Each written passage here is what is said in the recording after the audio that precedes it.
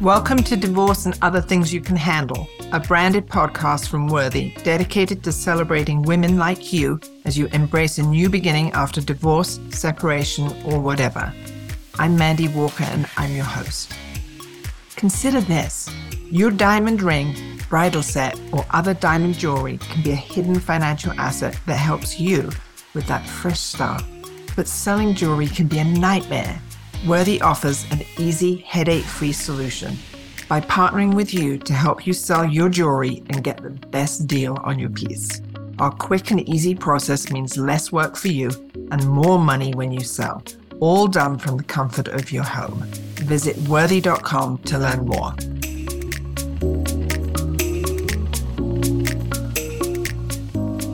For this episode, we're talking about what happens to your pets in divorce.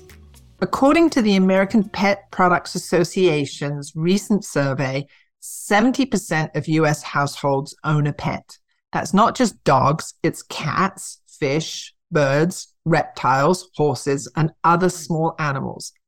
70% doesn't surprise me. This topic is coming up more and more in my work. And yes, discussions about who gets the pet can get very heated and very complicated. Joining us today to help sort through this is attorney and mediator Gabrielle Hartley. She's the author of Better Apart, The Radically Positive Way to Separate, and also the author of a soon-to-be published book, The Secret of Getting Along, and It's Easier Than You Think. Welcome, Gabrielle. I'm so happy you can join us today. I'm so glad to be here. Thanks for having me. I wanted to start, if you could, and I know laws on pet custody differ by state, so it's difficult to give a blanket answer, but generally, what would be the legal position on pets in divorce? So this is such an interesting, important topic, and it's coming up more and more now than ever. Historically, and please don't shoot the messenger, but pets have been viewed as a piece of furniture, a piece of property. They are not generally viewed as a living, sentient being. And that is really, really hard information for many pet owners, whether or not they have children, but especially if the pets are actually akin to their children. Right. Absolutely. Yes. And I've run across that because people don't see their pets as furniture. They see them like children.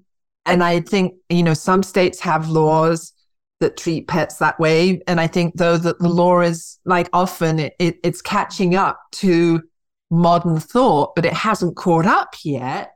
Exactly. And in the last few months, I've had the honor and pleasure to get to know some pet specialists, and two of them have actually contributed recently to the Better Apart blog, which is really interesting. A lot of the things that they bring up in their articles, I actually see bear out in court cases. So often, a lot of the issues that they bring up as so important when it comes to considering pet custody can really be addressed so beautifully within the mediation setting and within a collaborative divorce setting, but not if you're in court. So that may be reason enough for some people to keep their case out of court because a judge just doesn't want to hear about the needs of your animal.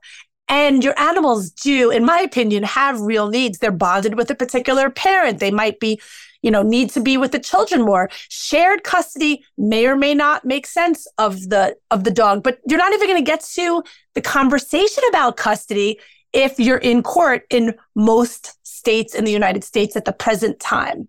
Okay. So then let's talk about if that is a great incentive for you and your soon-to-be ex to have a cooperative conversation about what's going to happen to the pets. And I'm thinking maybe you start off with some pets just can't move between houses. Absolutely. Like children. But they're not as evolved as children. It's a whole different thing. So you really have to be very in tune with your pet's needs. Who are they bonded with more? Who are they spending more time with? And you can always try shared custody. And sometimes there are bumps in the road. The pet seems a little bit forlorn or doesn't seem to be really doing its best in the beginning, but that could also happen with a child. So you want to be responsive to your pet's needs and then see if you can make it work or not. You might think about bringing in an animal psychologist or behaviorist to see. I've actually had clients bring in work with a pet clairvoyant. Oh my gosh, that's amazing. Who then they've consulted, especially I've had clients where dogs, they've agreed like the dog's going to follow the same schedule as the children. But the clients that I had worked with a pet clairvoyant had cats. And so they used the clairvoyant to say, which of us does the cat want to be with? Because the cats don't move easily between homes. So that's to your point about kind of trying to be in tune with your pet's needs. Right. And I mean, the reality of it is you can only do the best that you can do. So I think that, when I see couples who are arguing over their animal, I really ask them to both kind of take a step back and try to be as honest with themselves as they can be about who the dog seems to be more attached to and thriving with more. And it's really difficult. There's very little guidance. This is a really new emerging area in the law. And it is a very personal issue. And, I hate to say it, but sometimes what winds up happening is there's negotiations over other kinds of property. Somebody wants the house and somebody wants the dog. And so the negotiation sometimes still complicates things. Right. So that the pet isn't necessarily a standalone issue. The pet is rarely a standalone issue, although the pet may come up at first as a standalone issue. Animals are becoming how children used to hear about how children are just pawns of the divorce. I actually don't hear that as much anymore. It just in general pop culture. But I do see that pets become pawns of divorce. And I imagine that as it's become more and more mainstream to take the needs of the animal more seriously, that over time, they will no longer be seen as pawns or used as pawns. But right now, it's just, I do experience working with people where it is just used, maybe not so much as a pawn, but as the ultimate piece of leverage to finally close a deal. And that's how it often will play out. So when you're talking with your clients about a pet custody issue, I'm thinking like there are a whole range of topics that need to be covered. It's not just a one and done thing, but I mean, it almost follows kind of like a parenting plan. And I'm wondering if you start with, okay, well, let's talk about decision making. What is decision making relative to this pet and how's that going to work? Yeah. So first of all, in the states where I practice, which is New York and Massachusetts, there is no such thing as pet custody. So unfortunately, your pet still falls under property distribution, but I do include a lot of language around just the very topics that you're talking about. So, are they going to split? Usually what it comes down to is one person will take primary care of the animal, of the dog usually, and then rather than like visitation, it may be that when that person is traveling or if the kids really want the dog to go with them on a particular day, the other person is sort of more like the auntie or the uncle, who takes the dog from time to time. But more often than not, I do see a sharing of financial responsibility for the dog. I do think a fair number of people are very bonded to their animals and they have a sense of continued responsibility. And we are able to flesh that out. Most of the time, as I have been taught as an attorney, and as I'm hearing also from the pet experts, is that shared parenting isn't usually optimal for the dogs. But, I wonder if there was a time where they said shared parenting wasn't optimal for kids. Oh, yes, absolutely. Right? Like when I grew up in the 70s and 80s, my parents had shared parenting and nobody did it. We were like the weirdos. Like I changed houses between my two parents every single day from like 1980 to 1988, which was like very, very weird at the time. And people were like, oh, it's so, too many transitions and it's not stable, but it was like so stable. And like, it was not confused. I knew Monday, Wednesday, mom, Tuesday, Thursday, dad, every other week. Like it wasn't like a thing, but for other people, it was so weird. And I believe that there's going to come a time, I can see you're ready to, like, you probably are thinking this already, right? There's going to come a time where pet custody, shared pet custody may also be seen as something that's more normative. I don't know. I'm not a pet behaviorist. Right. I do work with people. It does come up in mediations. And we talk about decision making, and that decision making is, we do a schedule for the pet. Like oftentimes, as you said, it's going to follow the child, or it's about vacation. But on decision making, we talk through, okay, who is going to make the medical decisions, medical care decisions about the pet? And usually then if it's a shared, kind of some sort of shared ownership or shared custody, for the want of a better word, they're agreeing that they have joint decision making. Right. But in the case of a tie break, typically with a pet, I would probably have one of the people have the final decision-making power, because it's not going to be enforceable if, unlike shared custody where you can't go back to court and ask about who's going to have final decision-making over an animal, right? Like right. It's just not, most courts are not going to have jurisdiction over that at this point in time. Okay, so that's a good point, to try and make sure that your agreement has clarity in all things, right? And also everybody, we've been talking thus far about how the animal is bonded, but also we have to think about how the humans are bonded, right? And I talk about this so much, but when it comes to conflict, we tend to be so positional, right? So the position, I want the dog. Well, why do you want the dog? What's it about, right? Because it might not be about the dog at all. It might be that you're afraid the kids are not going to visit you if the dog's not at your house. It might be, you're afraid that you're not going to feel safe without the dog, but maybe an alarm system is fine for you. Like if we can get behind what our fears are, our anxieties are, we can resolve all things, including who gets to keep the dog. Okay, so that's a great tip. And I think that's probably ties into your book about the secret of getting along. And it's easier than you think, is to delve into the why rather than just the what. That's exactly right. Right. So we get so sucked into fights. It's so easy to cut people out instead of cutting people in and getting behind what is it that we're fighting about. So with the dog, right? If you right now in the present moment are listening to this and you're in the middle of a pet conflict, consider making a list of everything concrete that you could possibly think of, that the types of feelings you have around the dog and why you want your dog, right? And push yourself beyond, I love my dog so much. What else is the dog giving me? You need to be brutally honest with yourself. And then ask yourself to tell yourself a story about what the dog is bringing your soon-to-be ex, right? And really try and put yourself in your soon-to-be ex's shoes. Exactly. Rather than your perspective. Right. Because when we can really delve into what's really going on, what our needs are, rather than what our wants are, right? When we get deeper into the why behind what we want, now I'm getting into this whole mediation, little mediation tips. We can resolve everything like magic. And it is easier than you think, right? Conflict resolution is so much. No, it is. It's so much easier. I love, I do these crazy divorce settlement cases where people, they're in trial. It's they're about to have a full-blown war.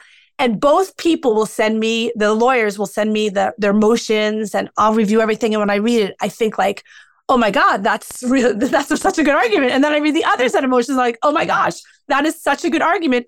And I think in my head, I don't know how I'm going to resolve this. But then when we start talking, when the people are in the room and I start listening, really listening for what's going on emotionally, what the needs are, everything just falls into place. And it's actually like magic. That's why I love being a mediator so much, because it seems like it's going to be so hard, but it's generally so easy. And, of course, it's always harder to apply it in our own lives every day. Right.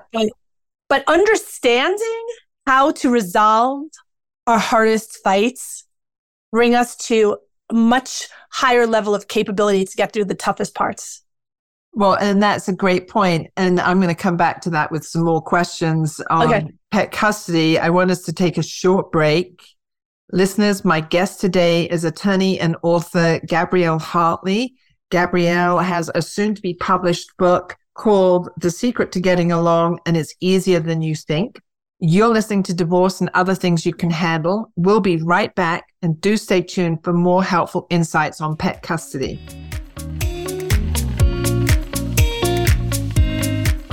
Moving past divorce is hard enough without your old engagement ring staring you in the eye every time you open your jewelry box.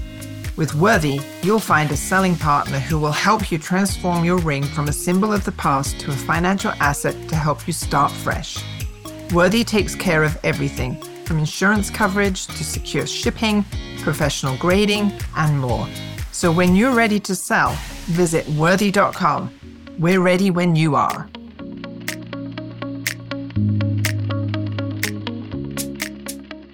Welcome back to Divorce and Other Things You Can Handle. I'm your host, Mandy Walker, and in this episode, we're talking about pet custody and what happens to pets in divorce. My guest today is attorney and author Gabrielle Hartley. Gabrielle, before we go back to talking about our pets, would you like to share a little bit more about your upcoming book? Sure. So I recently did a TEDx called The Secret to Getting Along, and you can see it obviously on YouTube. And I have a book that is due out this May. It's presently available in pre-order called The Secret to Getting Along and Why It's Easier Than You Think. And it addresses all issues in relationships, how to move beyond and transcend even their most entrenched arguments to reach a place where you and the people who you care about can actually get along. And over the last 25 years, I've been a divorce mediator and a divorce attorney dealing with many high conflict parties. And through that time, through those years, I've learned that it's actually a lot easier than you think once you are able to address certain habits that we all have in stirring up a lot of unnecessary conflict for ourselves and those around us. Awesome. Thank you. Let's go back to some questions about pet custody. And we were talking earlier about, if you can make this agreement with your soon-to-be ex on continuing to share your pet, and we talked about having some clarity around decision-making and especially around medical care for the pet. What are the sort of things that you discuss with your clients on pet expenses, like food? I've had some clients say, well, the pet has special diet and costs a lot of money. And then kenneling and the medical expenses. What are some of the ways that you approach that? So I'll say, what it really comes down to is, what is the breed of your pet? What is your relationship like? If you have a pet that's easygoing and you and your spouse have a fairly easy relationship with each other, then we'll get to that conversation. We're not even going to get there most of the time because there are too many other heated issues. But in the case where we're talking about the expenses, it really depends. It's case by case. If we have a couple where somebody is the breadwinner and they're not keeping the dog, they still may pay for more of the dog. They may be the type of person where they want to feel like they're caring for their family and the dog being part of the family, and they may not. It's really, unfortunately, when it comes to a divorce, you cannot force anyone to take an animal or pay for an animal. And sometimes, I'm afraid to even say this aloud on this podcast, but there are circumstances where pets are rehomed during a divorce because neither party really wants the responsibility. So it's a hard topic. It's one that deserves attention and care. And if this is something of interest to your listeners, to any of you who are listening, I would say that there are today advocacy groups that you can become more involved with, where you can work toward advocating for pets, because pets, like children, but even more so, they can't talk. They cannot advocate for themselves. Right. They're like babies. And so they need you to advocate for them. And if you're in mediation right now and you have a mediator who's sort of poo-pooing the topic and saying, oh, I'm not going to do the pet. You guys decide who gets to keep them. It's like a couch. No, it's your job to advocate for your animal. That is your job in the mediation. And if your mediator is not taking it seriously and it is important to you, then you need to have a serious conversation with the mediator or find somebody who understands. Because the whole point of mediation, beyond, oh, it's faster and you save money and aggravation, it's also that you can create really unbelievably nuanced agreements that will serve you and your family better. And they can look very, very different from what a court would decide if you were in a contested hearing. Absolutely. Absolutely. And what a court would decide, even if it's a low contest, it's just like, let's say you went and you said, well, I agree to everything except for the dog, and the judge is not going to do anything with that dog other than figure out their financial value. Right. It's so sad. So mentioning your financial value there, perhaps I might be naive, but I've run into this more on horses that have more of a financial value than a dog or a cat or typical fish or something. But the horses that might be actually taken into consideration in the allocation of assets, because the horse could be sold for That's right. a substantial amount of money. That is not the case with the dog. The dog gets rehomed. Right. But then it's kind of a little bit of a twist there. Like sort of thinking about this from, what is the animal that we're talking about? Yeah, it's really interesting. But working mostly in New York City and then also in Massachusetts, I don't have many horse cases. I'm in Colorado, so I've actually worked on a few. That's really funny. Cases where they do have horses. That's really funny. No, I have a lot of dog cases, but not very many horse cases. So, I would say more often than not, one person does keep the dog. Oftentimes there is a shared allocation of expenses, or they'll agree to medical expenses up to a certain threshold ceiling, after which they'll discuss it. I haven't had cat custody cases, actually. I don't know. Do people like their dogs more than their cats? Well, I think that cats but my experience with the cats is because they have difficulty moving between locations, it becomes more of a case of the cat stays with one person or the other. And so there's less to negotiate there. I will say that in that situation where one person is keeping the animal, I'm thinking, it could be a reptile or a cat. Then there might be the other, or they keep the dog because the other person is moving to an apartment that doesn't allow dogs. Well, actually, that's a really interesting point that you're bringing up. I have actually a very active case right now where it's clear that one of the people is more bonded with the dog, but that person is leaving the home and they cannot keep the dog. So there's an agreement that the other person is going to keep the dog, but there's a lot of discussion about what to do if the dog is suffering because the parent who is more appropriate for the dog is moving somewhere for a short time, hopefully, where there's no animals allowed. So, and then are you talking about that parent's ability to visit the dog and take the dog for walks? And what are some of the... Yeah, I mean, all of that, it's not going to be written in the agreement because there is no custody in where I'm writing it, but the parties get along quite well and they are talking about that. And I'm not anticipating that there's going to be any arguments at all about that because the person keeping the dog isn't necessarily the dog lover, unfortunately. So even though you don't put it in the agreement that's filed with the court, the parties could have a written agreement between themselves. Absolutely. And I'm thinking like some of the things that you might think about when they say that they want to come and visit you is visit the dog in your home. Are you there when they're visiting? Do they have access to the home? Do you have concerns about them having access to your home? And those sort of things, because usually people don't give access to their former spouse after divorce. Yeah, but I think in those cases, it would be more an issue of there'd be a pass off between the parties. So, if the former spouse were doing you a favor because you were traveling or something like that, that might be a different scenario. But, I think the most important thing is to really take a step back, think about your dog, or your animal. In this case, like I said, I deal a lot with dogs. Think about what your dog needs. Think also, sometimes the pet is most bonded with a teenage child. If you get the dog when the child is 13, 14, 15, when they're really starting to be able to take care of the pet, that's a case where if the child is changing homes, it may make sense. I didn't mean to say like, oh, dogs can't change homes, but if a child is changing homes and you live really close by, if it's practical to have the dog move back and forth with the child, by all means, do that. But again, when you're getting divorced, you're dealing with so much. Always take a step back and think about what is going to make you feel the most calm. What is going to soothe your central nervous system the most?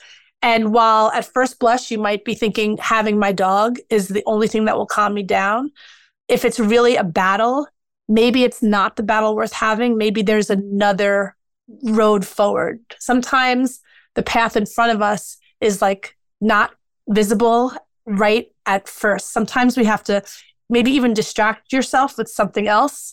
Like, did you ever have like a relative or loved one who had like dementia? They can sort of hyper focus on something, like a small child also. And then you can distract them. I need that blouse. I need that blouse. I need that blouse. Look at this pretty flower.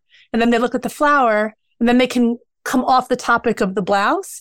I know I was going somewhere with that analogy. I think you were talking about like being open-minded about the pet not getting locked into a position and kind of taking a pause and thinking about why am I being so insistent? Maybe why am I being so insistent about it? Yes.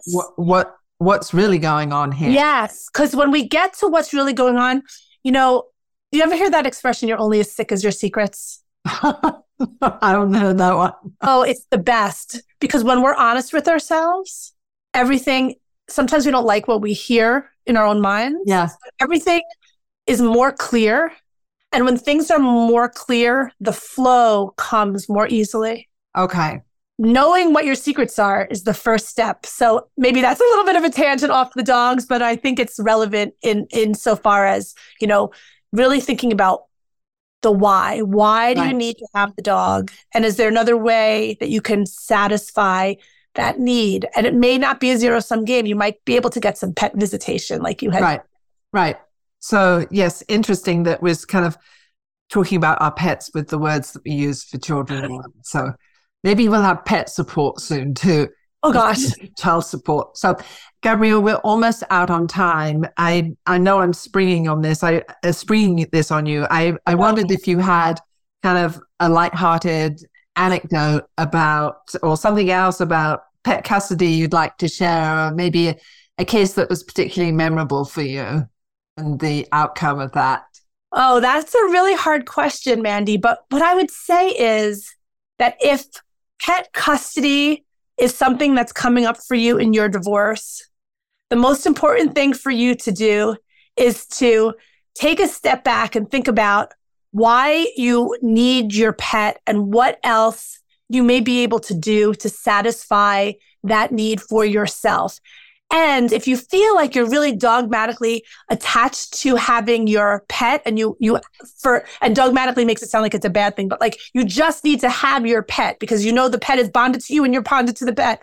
Think about what your soon-to-be ex needs that you don't really care about, because there is something there. There is always something. You can offer something in exchange. You can offer something in exchange, and it may be something that's weirdly of high value to them, but you have to put yourself in their shoes in order to know what that is. So that's like really my number one tip. What can you give them to get what you need? So that's your strategic mediation tactics. But I'm also chuckling to myself over, you said, don't be dogmatic. And it just like, and we're talking about dog. Okay. So that's like, good choice of word there. So I'm thinking, so I don't know if I have a particularly memorable, because we don't really have too much pet custody, right? So, but I will say that how you negotiate your dog is important, because your relationship with your ex matters, even if you don't have children. Your own narrative for your own legacy of who you are, right? And how you manage yourself when conflictual situations come up. So I hope you'll check out also The Secret to Getting Along and Why It's Easier Than You Think, Mandy. And I'll get an ARC over to you if I haven't done that already. Right. And we will put a link to that in the show notes. So listeners, do look at the show notes. You'll find all of Gabrielle's information there. My guest today was attorney Gabrielle Hartley. She's the creator of the Better Apart blog. She's the author of Better Apart, The Radically Positive Way to Separate, and author of the soon-to-be-published book, The Secret to Getting Along, and It's Easier Than You Think. And you can tell from all of our discussion today that Gabrielle has some really good tips there on how to get through this process of ending your marriage.